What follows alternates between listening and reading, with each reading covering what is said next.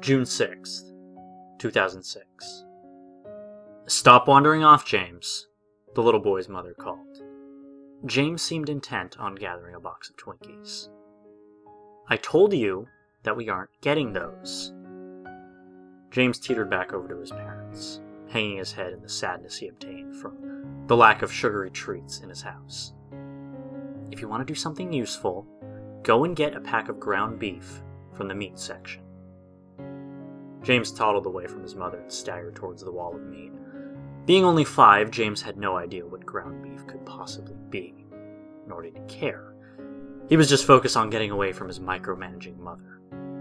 As he neared the rows upon rows of wet, cellophane-wrapped chunks of flesh, he scanned the counter that an employee would usually be managing, as he needed assistance in finding the beef, but found no sign of any minimum wage paid workers.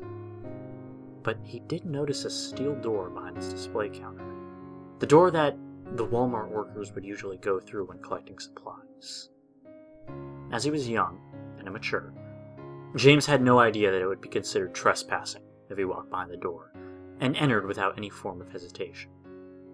He found himself in a white room with boxes lining the walls, illuminated by overhead phosphorescent lights.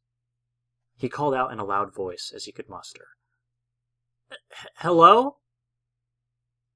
He listened for a bit as a soft yell bounced around the tile walls, before he was greeted by another sound, a quiet and continuous thud. The thud repeated itself 4 times before dying away, to be replaced by a smooth and somewhat watery, sliding noise. James decided that the workers must be farther in the complex, and moved between the hallways of boxes until he found another metal door, with a porthole window at the top center. The thudding noise was reoccurring, this time only 3, followed by the sliding noise. It seemed to be emitting from behind this door, so James quickly entered. This room seemed expansive, but James couldn't really tell, as more than 3/4 of the room was shrouded in complete darkness. The only illuminated areas were a circle of light protruding from the door's porthole window and an overhead lamp a few meters away, swinging slightly and slowly, almost unnoticeable.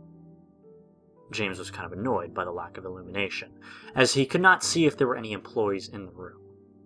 He timidly toddled under the lamp and looked around. Seeing and hearing nothing but the occasional creak from the swinging light, he prepared to leave.